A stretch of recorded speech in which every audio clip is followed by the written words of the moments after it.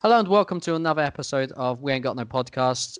We Ain't Got No History's official Chelsea podcast. I'm your host, Jimmy Funnell, and as always, I am joined by my lovely fellow coach, coach, co-host, of course, Ram. Hi, Ram. Ah, yeah, nice, interesting offbeat introduction. But hello. Well, I thought I'd try to be a bit happy, brought some happiness in here because I'm sure you'll be a bit depressed after what happened at Bournemouth and Yeah, yeah, you know me. and Brentford and all And the Man City. youths. Yeah, yeah, yeah, yeah, yeah. Maybe it's a good time to talk about football, and we are joined today by a special guest. We have already spoken recently before a game that we would rather forget, but we have Jake Fenner from Bavarian Football Works. Welcome back to the podcast. Hi guys, thanks for having me. And we're glad to have you, but please do tell our listeners where you are currently. So I am originally from and currently live in the American state of Connecticut in New England, aka the better England. And we unfortunately had a tropical storm come up the East Coast. It started out in the Carolinas and then moved further north all the way up to New England.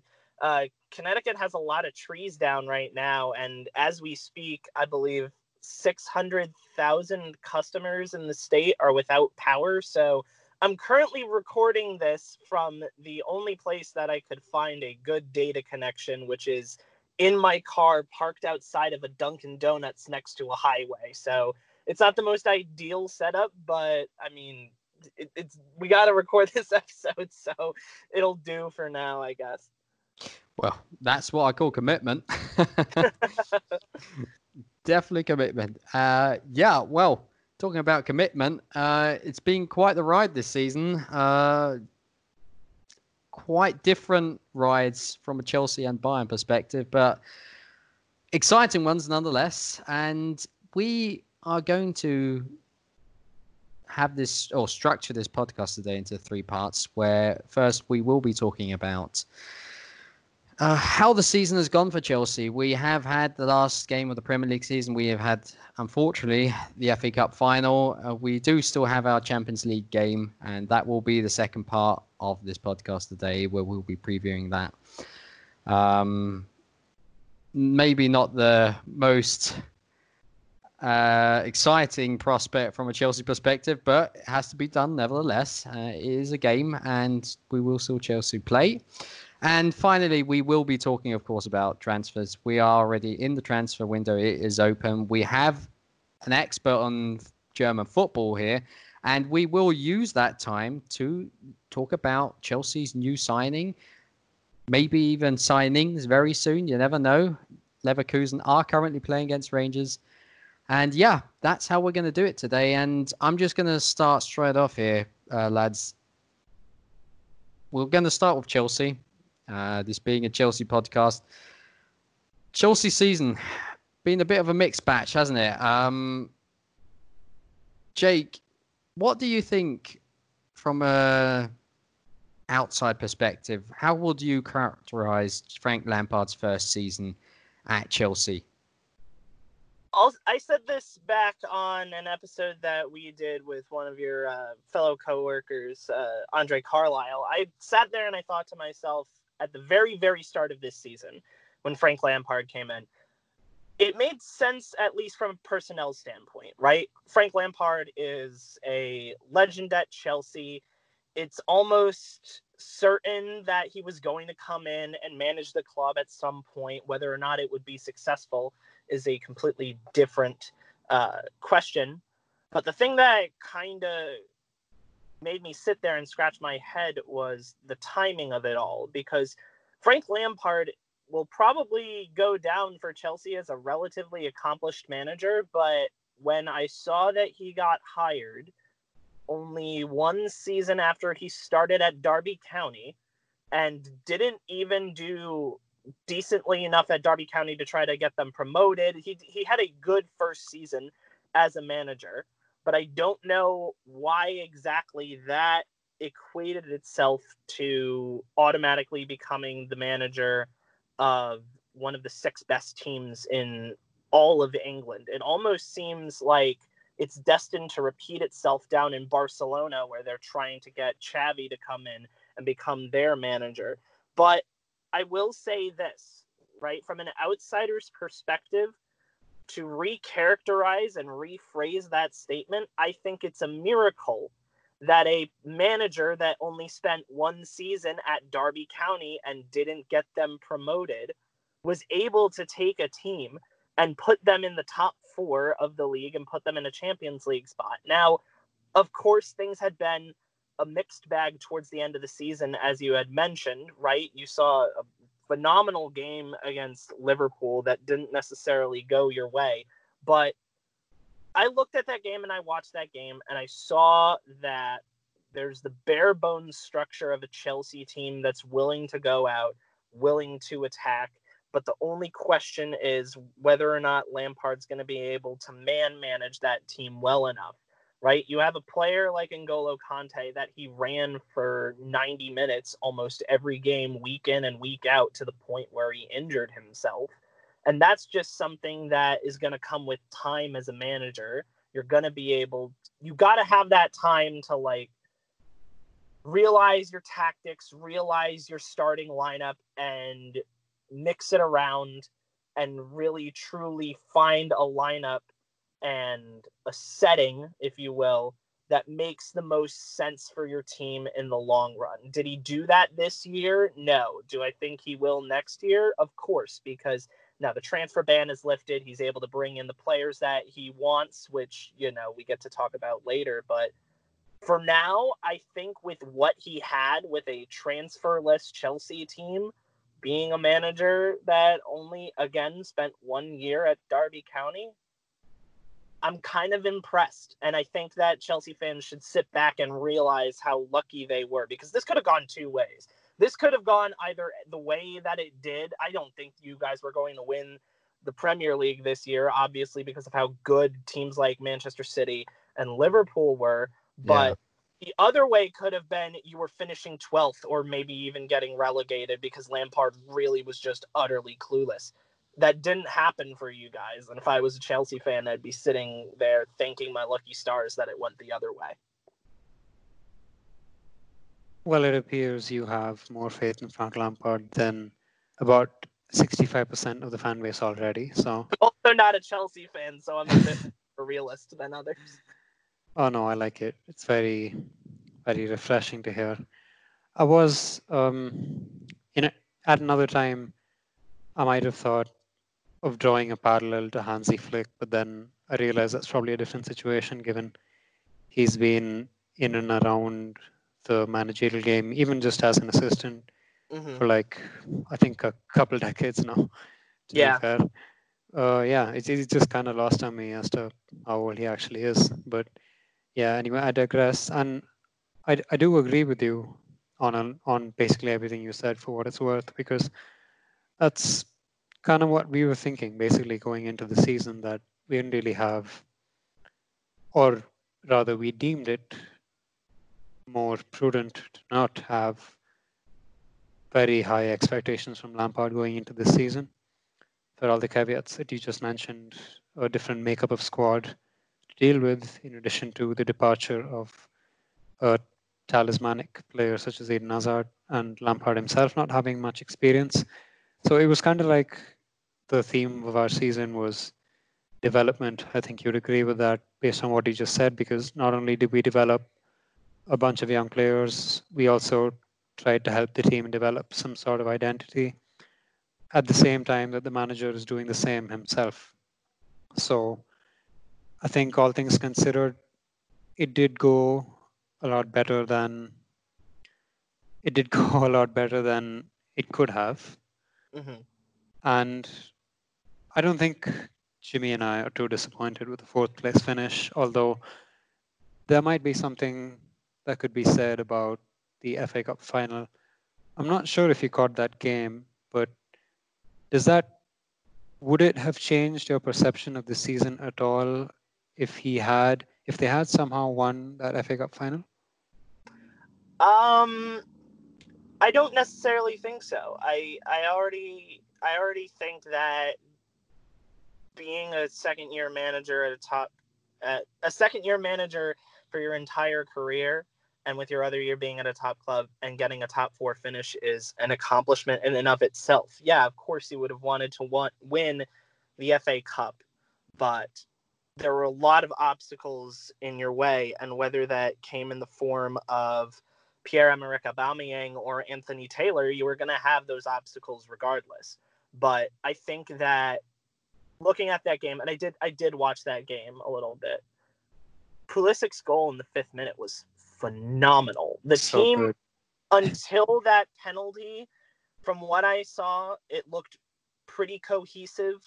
They still had counter-attacking ability, and I personally wouldn't be too worried. I think Chelsea fans need to realize that they're playing a long game right now with Frank Lampard. You don't want to burn this out too quickly. You don't want to, even worse, right? Say Lampard has an absolutely terrible year next season, right? And then you had another terrible season the year after that. With this year, with not that much success, you could arguably fire Frank Lampard. But imagine if you tried to have that conversation 3 years down the line and he had won a trophy. It would have been immensely harder to convince people to say, oh, he's probably not worth it because you had silverware under your belt, right? So I think this first year is a great start off point for Lampard. Not to mention, I'll just add this. If Frank Lampard comes in, like I'm of the opinion that your transfer ban may have been a blessing in disguise, because if you really think about it, knowing Chelsea's tendency to send players out on loan, Reece James might not have played for you guys. Tammy Abraham may not have played for you guys. They may both have gone off somewhere else, and you would have been starting a back 3 of probably, maybe you had to recall Ake from loan, Kurt Zuma, and Christensen, whereas you don't get that pace from James at all. And not to mention up front, you'd probably be starting a front 3 of Willian, Olivier Giroud, and Pedro, and you wouldn't have that scoring prowess that Tammy Abraham has. So I think that this year was a great year for Chelsea to go out and develop some players in the league, because let's face it, you can send your players out to different leagues and it's not going to replicate your own league. And I'll say that for anything, right? I'll say that for Bundesliga, I'll say that for La Liga, I'll say that for the Premier League. All 3 of those leagues kind of have different core identities and different styles of play that are so vastly different from what you see in a club's home league. It might screw a player up. See Juan Cuadrado, to the point where he ended up going to Juventus while he was out on his loan because he became very well suited to Serie A, and Chelsea didn't necessarily need him. So going back to the point of the FA Cup, I wouldn't necessarily be too afraid about that. Of course, you would have wanted that silverware in there, but you get to sit back and realize what I realized from that was that if Anthony Taylor didn't necessarily red card a couple of players, Chelsea would have had a really, really great performance. And to me, looking at the team structure and the build of them, I wouldn't be too terrified. I wouldn't be that upset with Chelsea's performance, even though you guys didn't win the cup.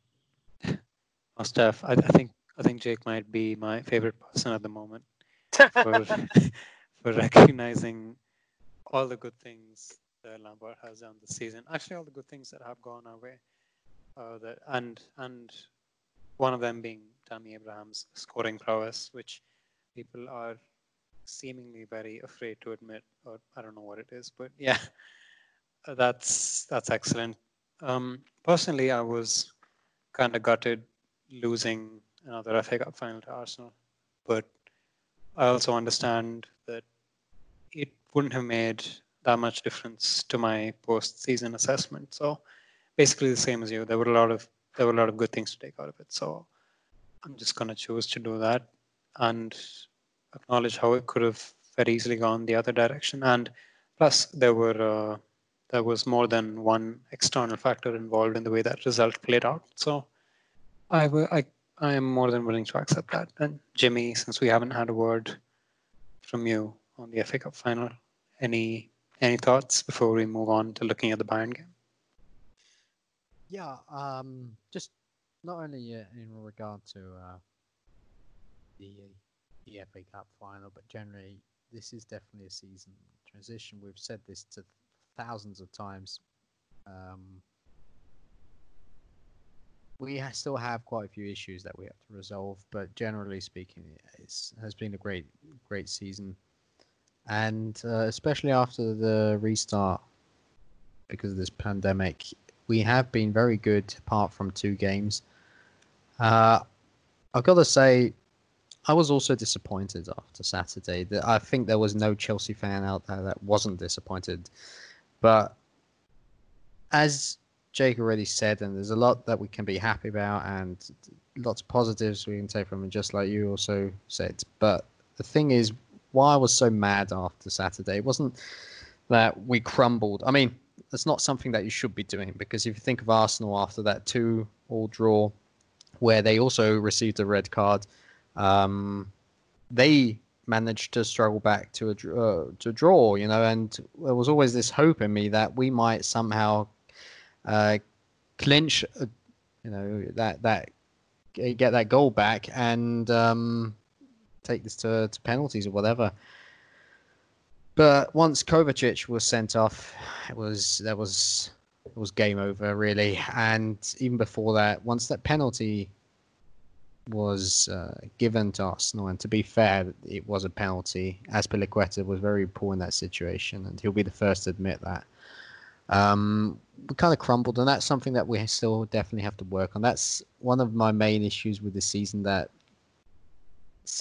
this isn't down to Lampard, because this has been the case for quite a few seasons, that when things aren't going our way, we let our heads hang down, we kind of lose the plot. And that's something that I personally I can't stand that, because we had so many characters a decade ago who would have never let that happen. That's that kind of Chelsea mentality that you want to have. Of course, Azpilicueta leaving the field, Christian Pulisic leaving the field, that all didn't help, because they are those kind of people that drive on the team.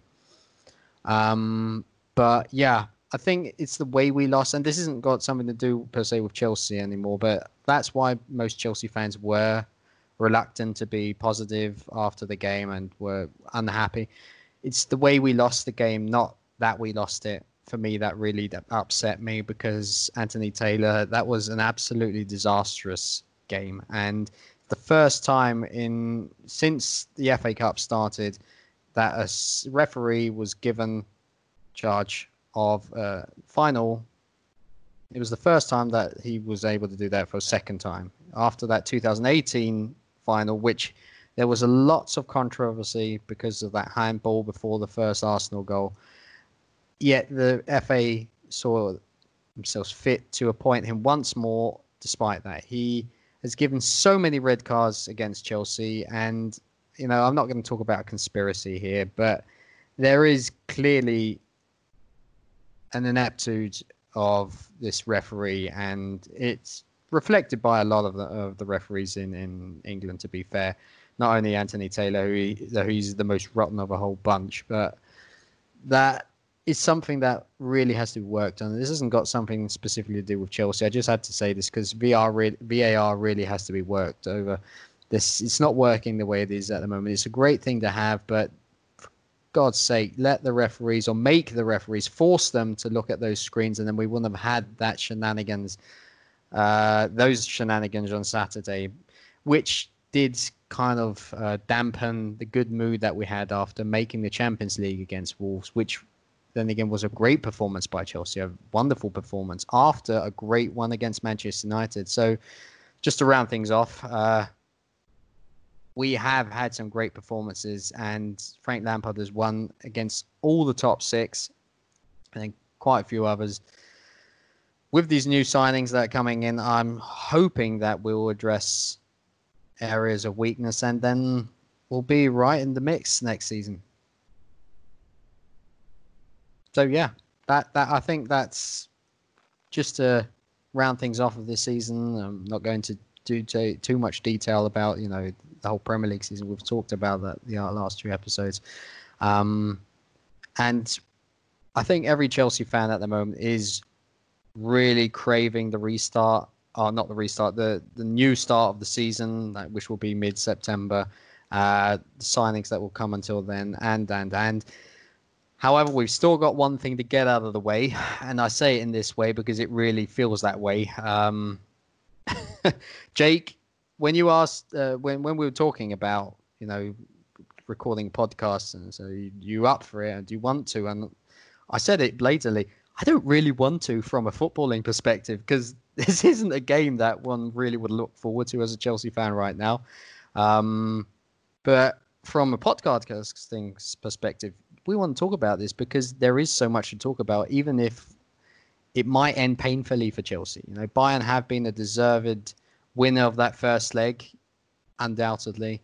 It just depends how high they'll win. And maybe I'm negative Nancy here, but I think this seems pretty dead set on Bayern winning. What do you guys think?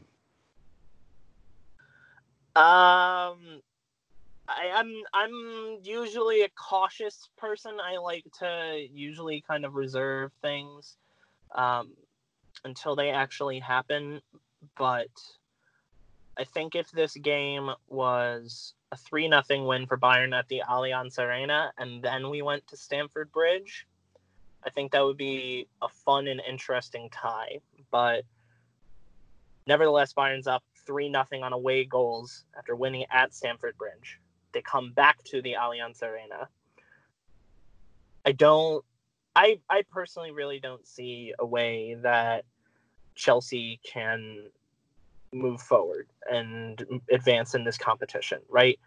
Number one being whether or not Pulisic will be ready and able to go. From reports that I've seen, it seems like he thinks that he's ready to come back, but that's a bit that could be a bit up in the air. That could be rushing it too soon. And Lampard might even say something to the effect of, I don't want to have him make this injury even worse and potentially cut into the next season. We're already down 3-0.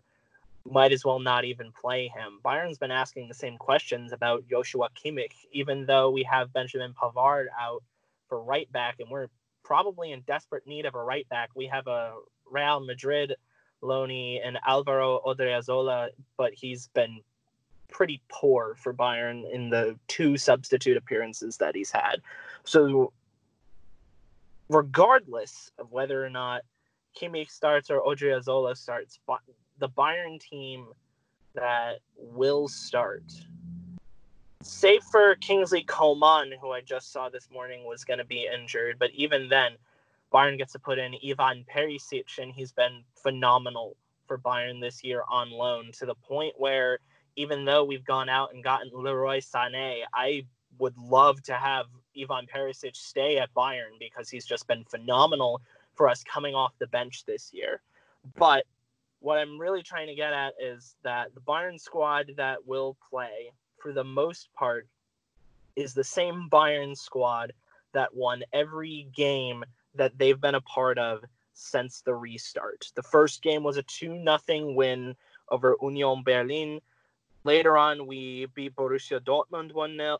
We beat Fortuna Düsseldorf 5-0, 4-2 against Leverkusen, 2-1 against Mönchengladbach. And these are all teams that did pretty well for themselves. A 4-0 win over Wolfsburg on the final day, and Bayer Leverkusen didn't really have any chance against Bayern in the DFB Pokalfinale at the Olympiastadion in Berlin, and Bayern was up 2-0 at the half. It ended up going on to win 4-2. So the team that's going to start for Bayern will be mostly that same team. So in that regard, that's really why I don't know how competitive of a game we're going to get, considering, right? I think the one key piece that Chelsea is going to have back is N'Golo Kante, and he never played against Bayern in that first leg because he was injured. But Do I think that he's going to be the main difference maker against a Bayern team already up 3-0? As much as I love N'Golo Kante, I really don't think so. Yep, fair enough. And before we continue on looking forward at the Bayern Munich game, we will just take a short break. And welcome back. And alluding to Jake's thoughts before the break, evidently Bayern are pretty hard to beat and they're on fire this season. And also on the back of a domestic double. So make of that what you will. And going into the second leg with a 3-0 advantage. So basically, Chelsea's chances of winning this are, you can probably bet the same odds as Leicester winning the league in 2015. So take that any way you want. And personally, I don't think there's much in this game. Chelsea are pretty injury struck at the moment as well, which has led to them adding, I think, Daniel Simiu, Armando Broja, Henry Lawrence, and Lewis Pate. All of them to the Ian Maatsen, championship. Sorry. Yeah, Ian Got Maatsen as well. Yeah, Maatsen as well.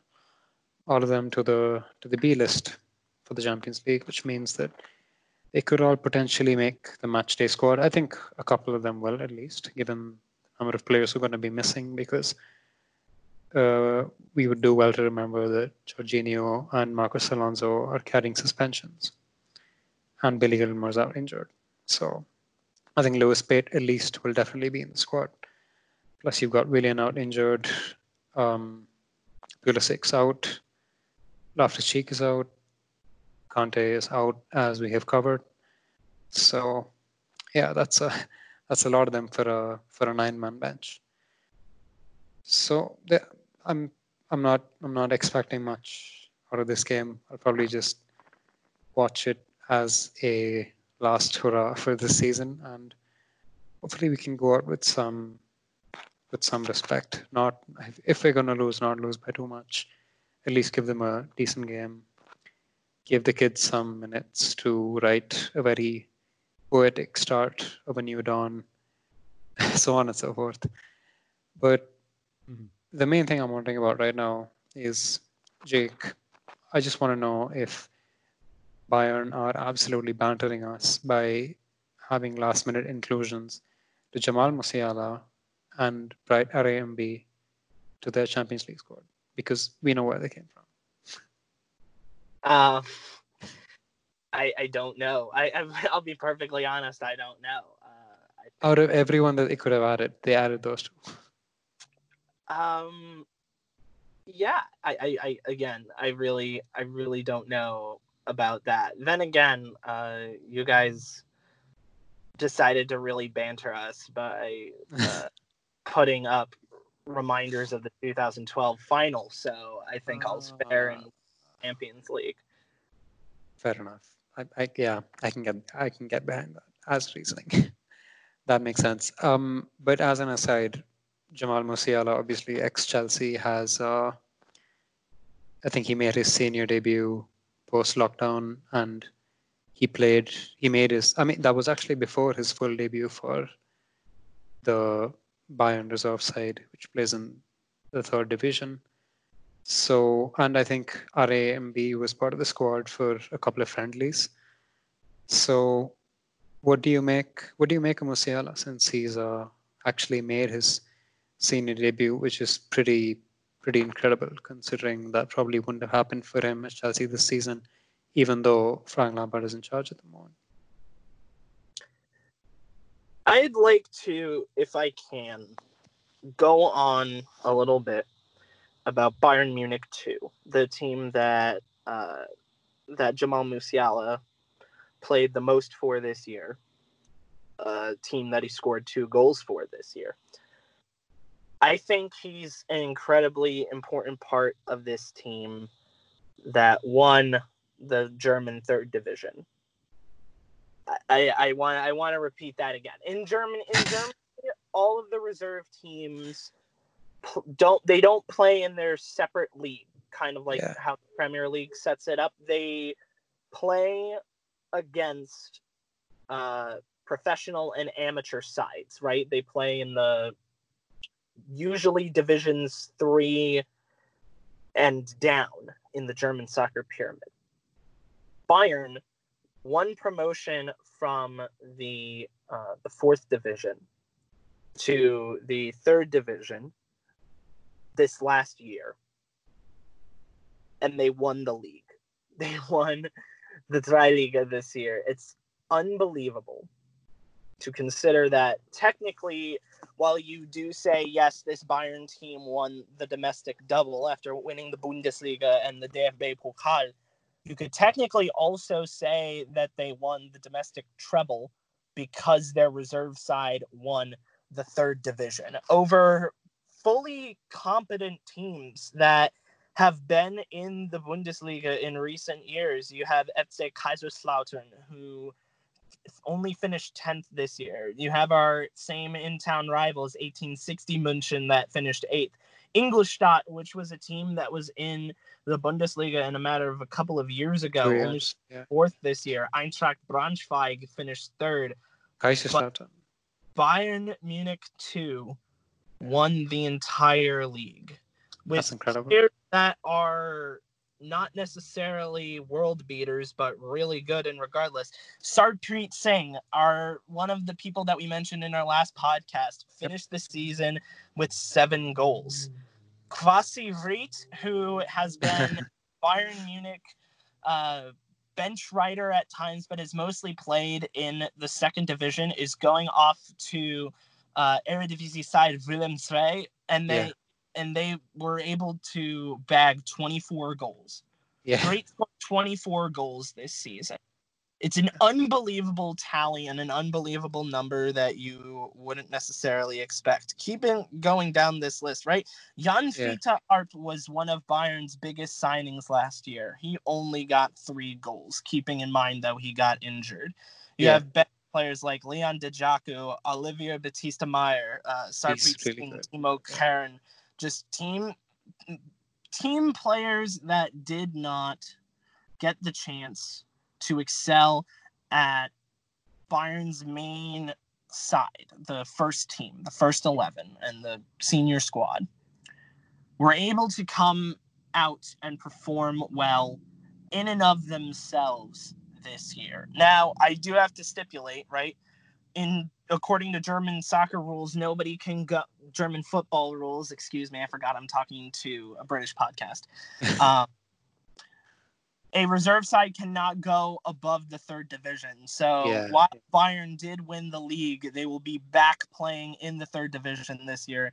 That means that the 4th place team, which was Ingolstadt, gets to go up to the 2nd division along with Würzburger Kickers and Eintracht Braunschweig, as I had mentioned before. But to win the league, for them, it doesn't necessarily matter about promotion. To win the league is phenomenal. Now, going back to the point that you had asked about the performances of Jamal Musiala, he's been phenomenal in our midfield. He hasn't always gotten starting time, but he's really provided a turn of pace coming off the bench. He's shown to be incredibly intelligent in his ball movement. So I think down the line, whether Bayern decides to use him or decides to sell him, I think he's going to, for now, be incredibly helpful to the reserve side. And especially as Bayern, over the last couple of days, has really started to loan out players to top sides, you could probably see a lot more. And to that point there, Ram, your boy Sarpreet Singh got loaned out to FC Nuremberg, so that will be I completely missed that. Was that recent? Yeah, that came out, I believe, yesterday and was confirmed this morning in the German. Super. So Zweite Bundesliga for him. That's cool. Yeah, Zweite Liga for him. So that's going to be a great step up for him, along with Bayern, one of the Bayern reserve goalkeepers, Christian Fruchtel. But I like him. Yeah. Both of them to break into that side, because it is Zweite Liga football, and just because you come from Bayern doesn't necessarily mean that you're going to get guaranteed starting time. But I really am rooting for Sarpreet Singh to break into that Nuremberg first team. Yeah, me too. As you can imagine, as I mentioned before, I think it's very convenient for Bayern to buy youngsters from all over the world and say that we have a pathway right here, sitting in the third division of German football, which is a decent standard. To be fair, players have gone from there to the championship and done really well, like Schindler and Hefele and what have you. Players who went to Huddersfield who got promoted, but yeah, it's a good level. Someone like Reed and Cohen going to the Eredivisie, yeah. But anyway, that's cool. That's a very very big selling point for Bayern. Probably going to see Aaron Hickey in the third division as well. But yeah, we have admittedly pleasantly digressed for the last few minutes. So I think as far as the game goes, those were all my thoughts. Jimmy, what about you? Well, I already said as much. I'm not really putting too many hopes in this. I don't want to sound like someone who's already given up, but essentially I have, because the most important thing for me, of course, is to have some pride, not like lose 10-0 or something like it's been bantered on social media. But I would really like to see someone like, for example, Lewis Bate or Ian Maatsen. Doesn't have to be all of them. That's unrealistic, because we still have to put up a fight. We can't just roll over, and with all the respect to our youngsters, taking on such a potent Bayern team, that wouldn't be fair towards them, because if they get slaughtered out there, then you can already see the whole Chelsea fan base, or no, not the whole one, but a lot of the insecure keyboard warriors bantering down, really going hard down on them hard. Sorry. So I'm sure Nampa won't just hang them out to dry in that sense. But if we could see like, Tino Anjorin unfortunately is injured, it seems, but someone like Ian Maatsen who can claim a stake for that left back position maybe next season even, because say we bring in someone like Ben Chilwell or any of the other options, you never know. Maybe Emerson and Marcus Alonso leave in the summer, or he stays in the academy and he'd be this third party who might get some minutes in the FA Cup, that third spot is at left back. You never know. But he'll be out there to impress, and I really would like to see Ian Maatsen get some minutes. That's basically my main takeaway of this game coming up on the weekend, because if Bayern, as Jake already said, is going to play with this team which has been so wickedly good, beating us with our A team basically 3-0, then let's be honest, even without all these injuries and suspensions, we'd have a really tough time.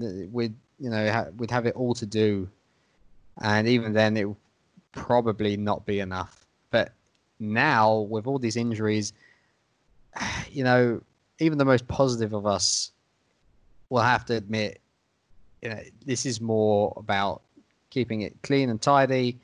Don't let in too many goals. Try and catch Bayern out. Maybe we can get an early goal. You never know.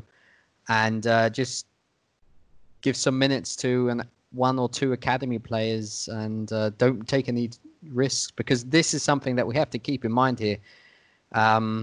If one of our Chelsea players were to injure himself, get a hamstring injury, like for example Pulisic, and will be out for 4, 5, 6 weeks, he'll miss the beginning of the season. This isn't the end of the season like it would be in May, where we said, he's got the whole summer to recuperate.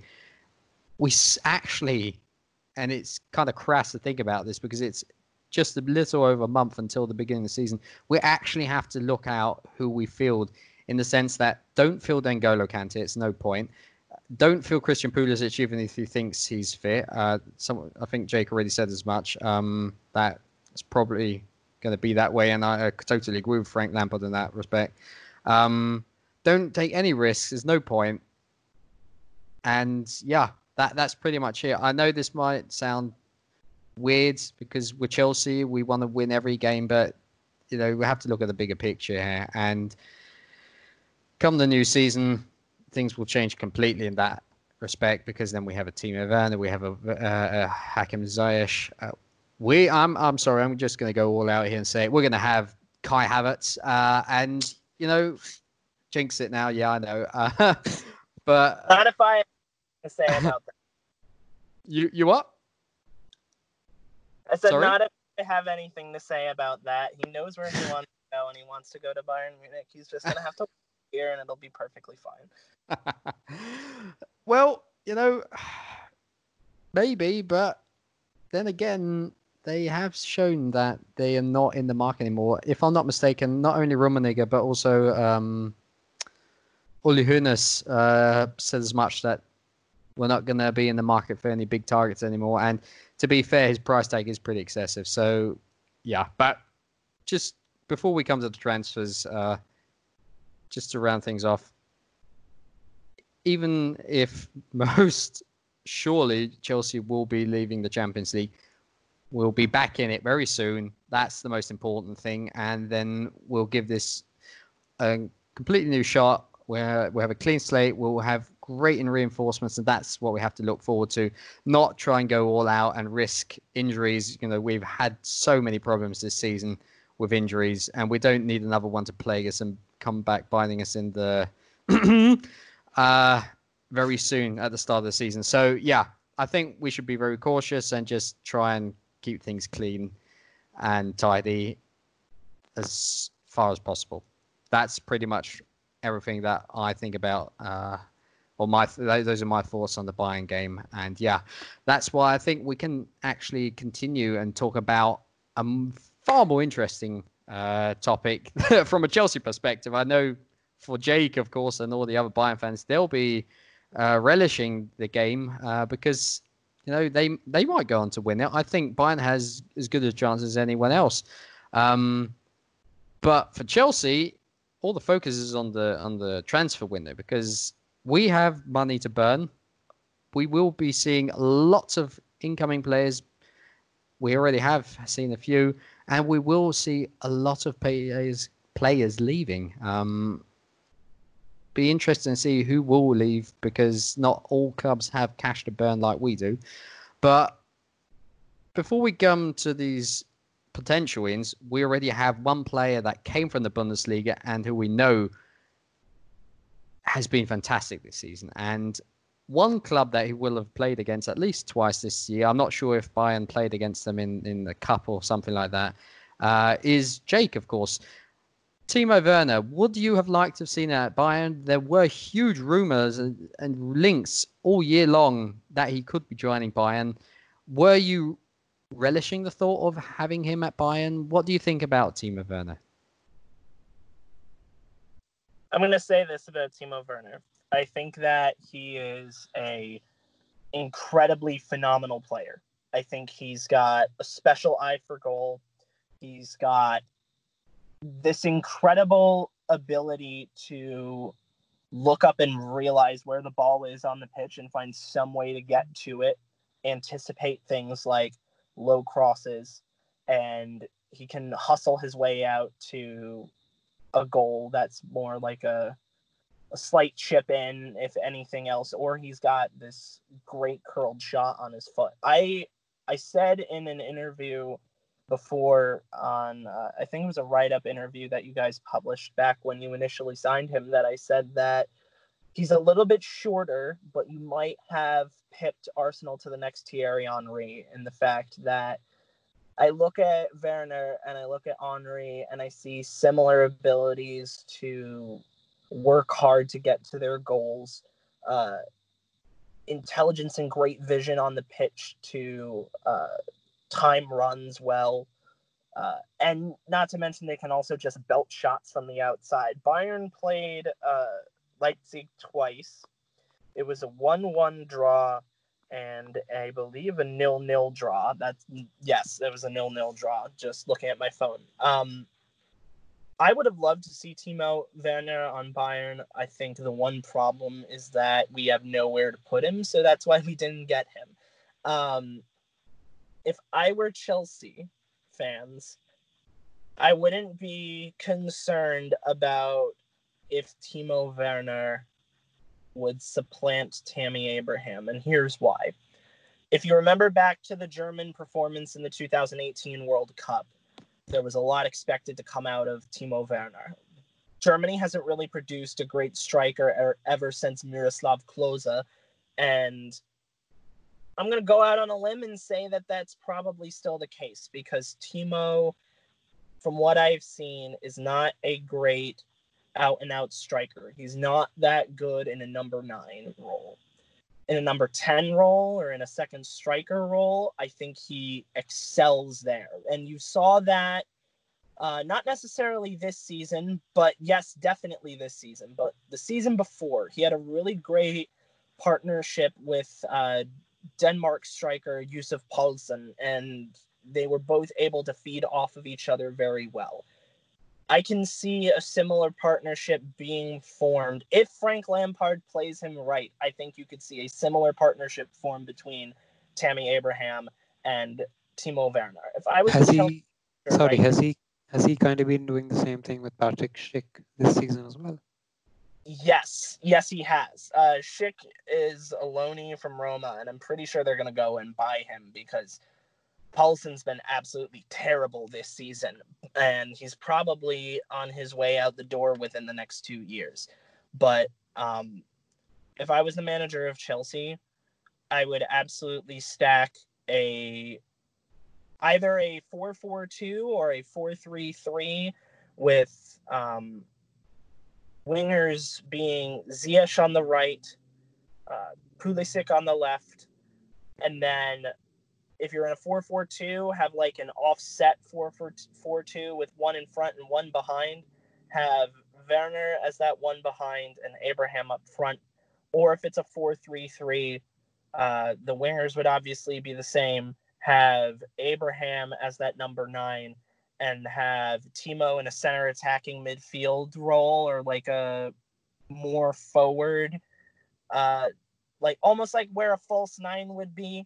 I think that's really where he excels. If he's given freedom to move around the box, he'll really, really excel for you guys. And again, if Bayern Munich had a need for that role, I imagine they would go out and get Timo, but that's not necessarily where they need somebody, because Thomas Müller has been absolutely phenomenal this year. He led the Bundesliga in assists with 21, and I believe he was second in all of Europe behind Lionel Messi in terms of assists. So there's not anybody anytime soon that needs to come in and get that role, which is why I imagine we didn't go in for Kai Havertz, because we don't necessarily need a ball distributing number 8 or ball distributing number 6, and we definitely don't need a center attacking midfielder. So as much as I and probably many other Bayern fans would love to see Kai Havertz come to Bayern, I don't think that's going to happen this year. Next year may be a completely different story if he's still out on the market, but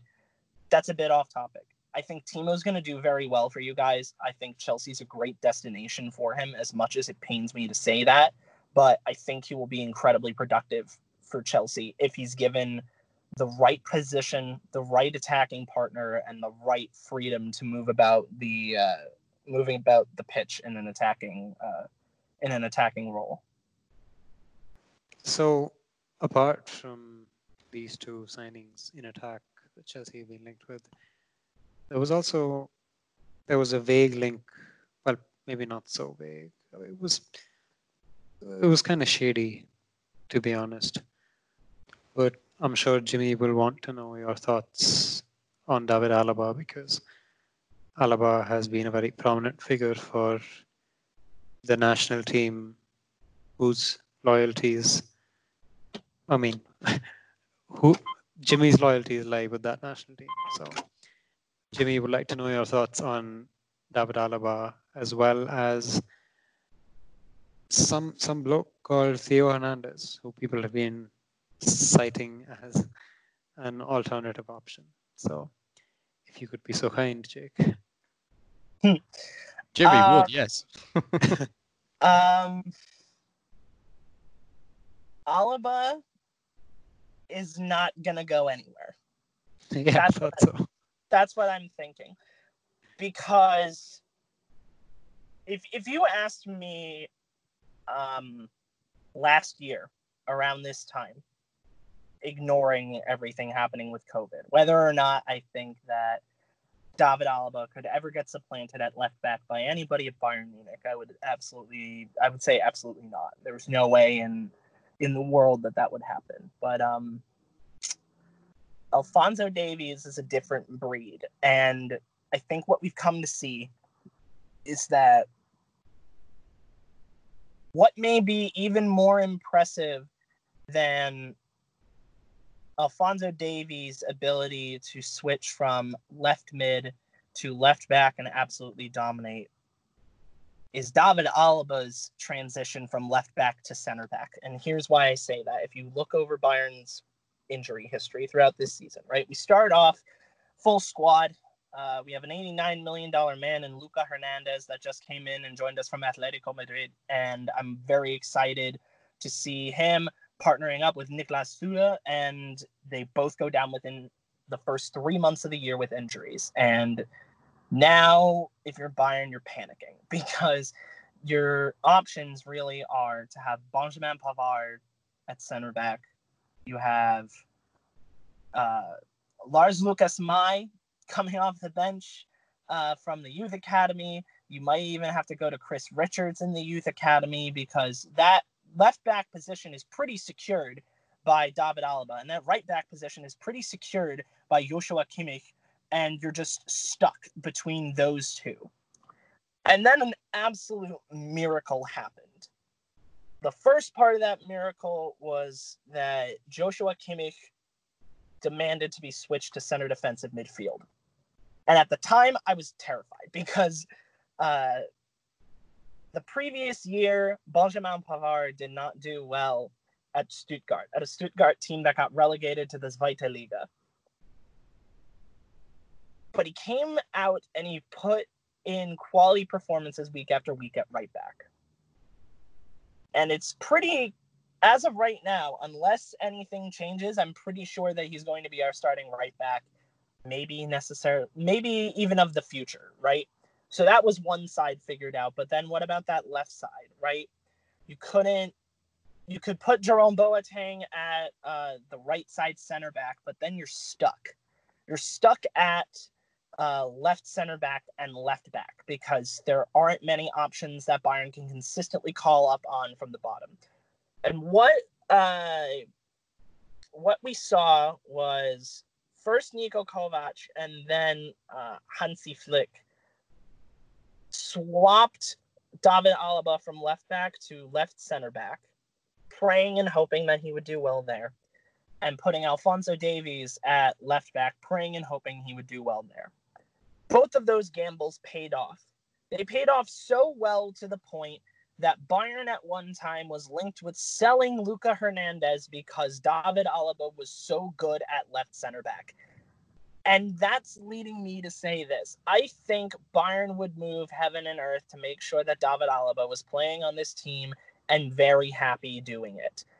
That's why I'm kind of shocked that the contract negotiations are taking so long for Bayern to finally put pen to paper and get David Alaba to sign. But then again, this year is very weird.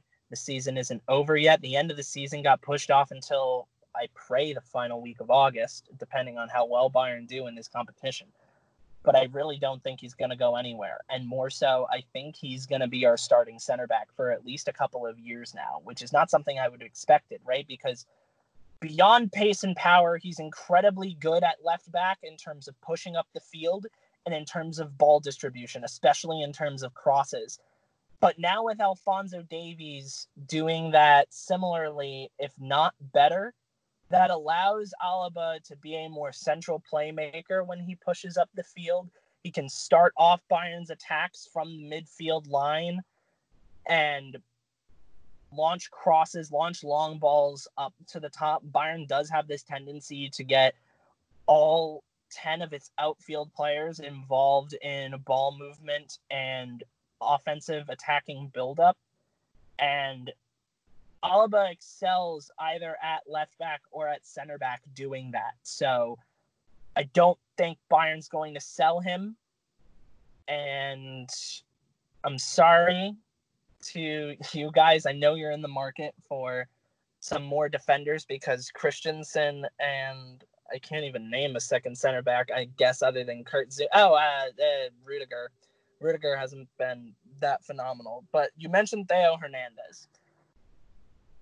I think that he is an interesting prospect. I think Chelsea might do a lot better signing Theo Hernandez than they would David Alaba, because they have the time to develop him and they have the time to play him in a starting role. Like his brother, he has the ability to play on a wing as well as playing at center back. He also likes to push up the field.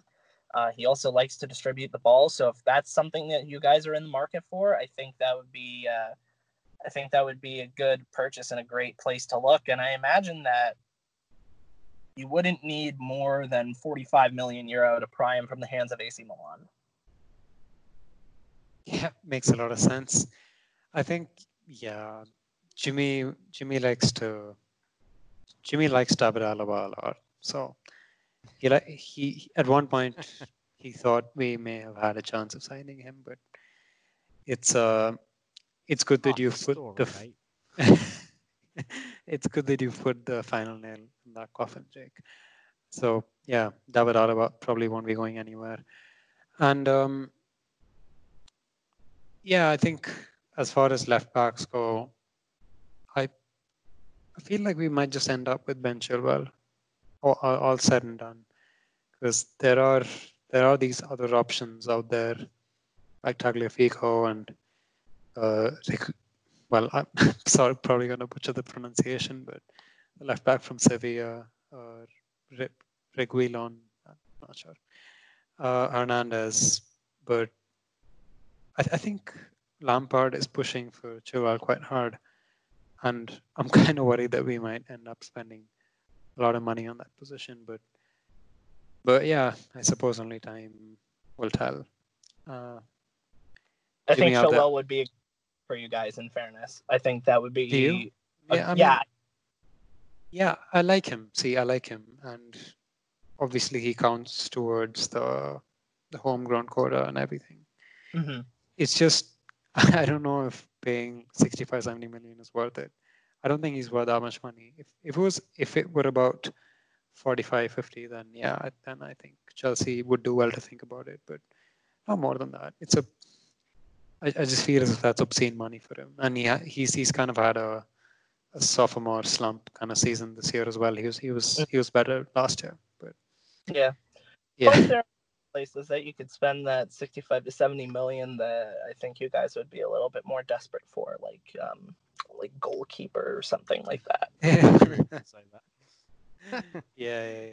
Well, the thing, sorry, Ram, to get into there, but about the goalkeeper, there are so many factors coming into play there, because with Kepa Arrizabalaga, we have someone who signed a 7-year deal when he joined us, and that's only been 2 years ago now. And I had been an ardent defender of him because I thought he was really good last season, and we really seem to have a goalkeeper on our hands, a very good one. And I've really stuck by him for a long time this season, but in that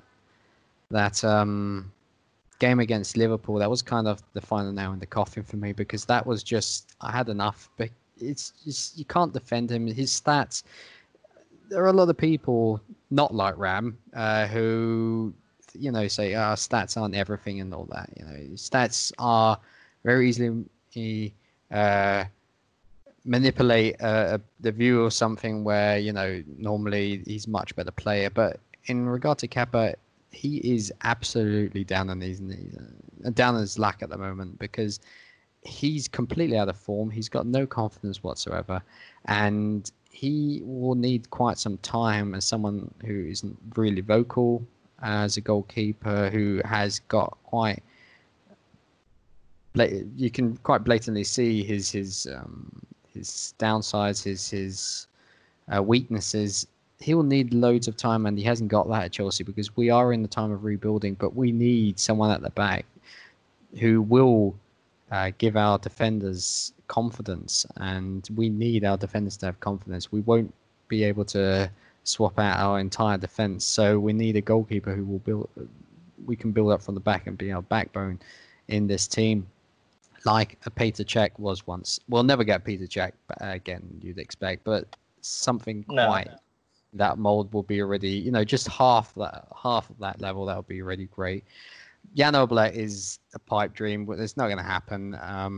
Ter Stegen was never going to happen too, but he just signed a new deal, so that's done with. There are these rumors about Dean Henderson and all that, but it's not going to happen. We talked with the Busby Babe boys in our last episode. It's they need a goalkeeper themselves. They'd be mad, and that's not going to happen. Manchester United is in the rebuilding process themselves, so that's not going to happen. There are not a lot of options, really good options to resort to now, and Andre Onana looks like the best of the bunch. And whoever doesn't know much about Andre Onana, I do very much recommend watching Newman, who's quite a well-known Twitter personality on for Chelsea stuff, to watch his tactics video or his analysis of Andre Onana. Very good job he did there.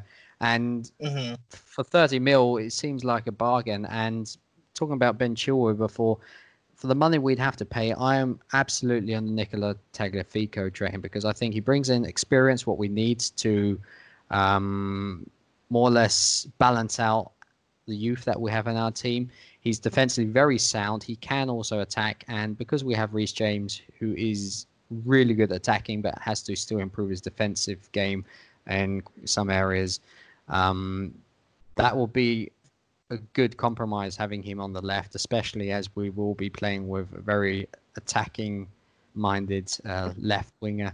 So, and if Lampard wants to play with the two attacking midfielders again, which he will most certainly do if Kai Havertz comes in. So, in that respect, Tagliafico makes the most sense. He doesn't cost as much, and we can invest that money into Havertz. We can invest that money into, for example, Declan Rice.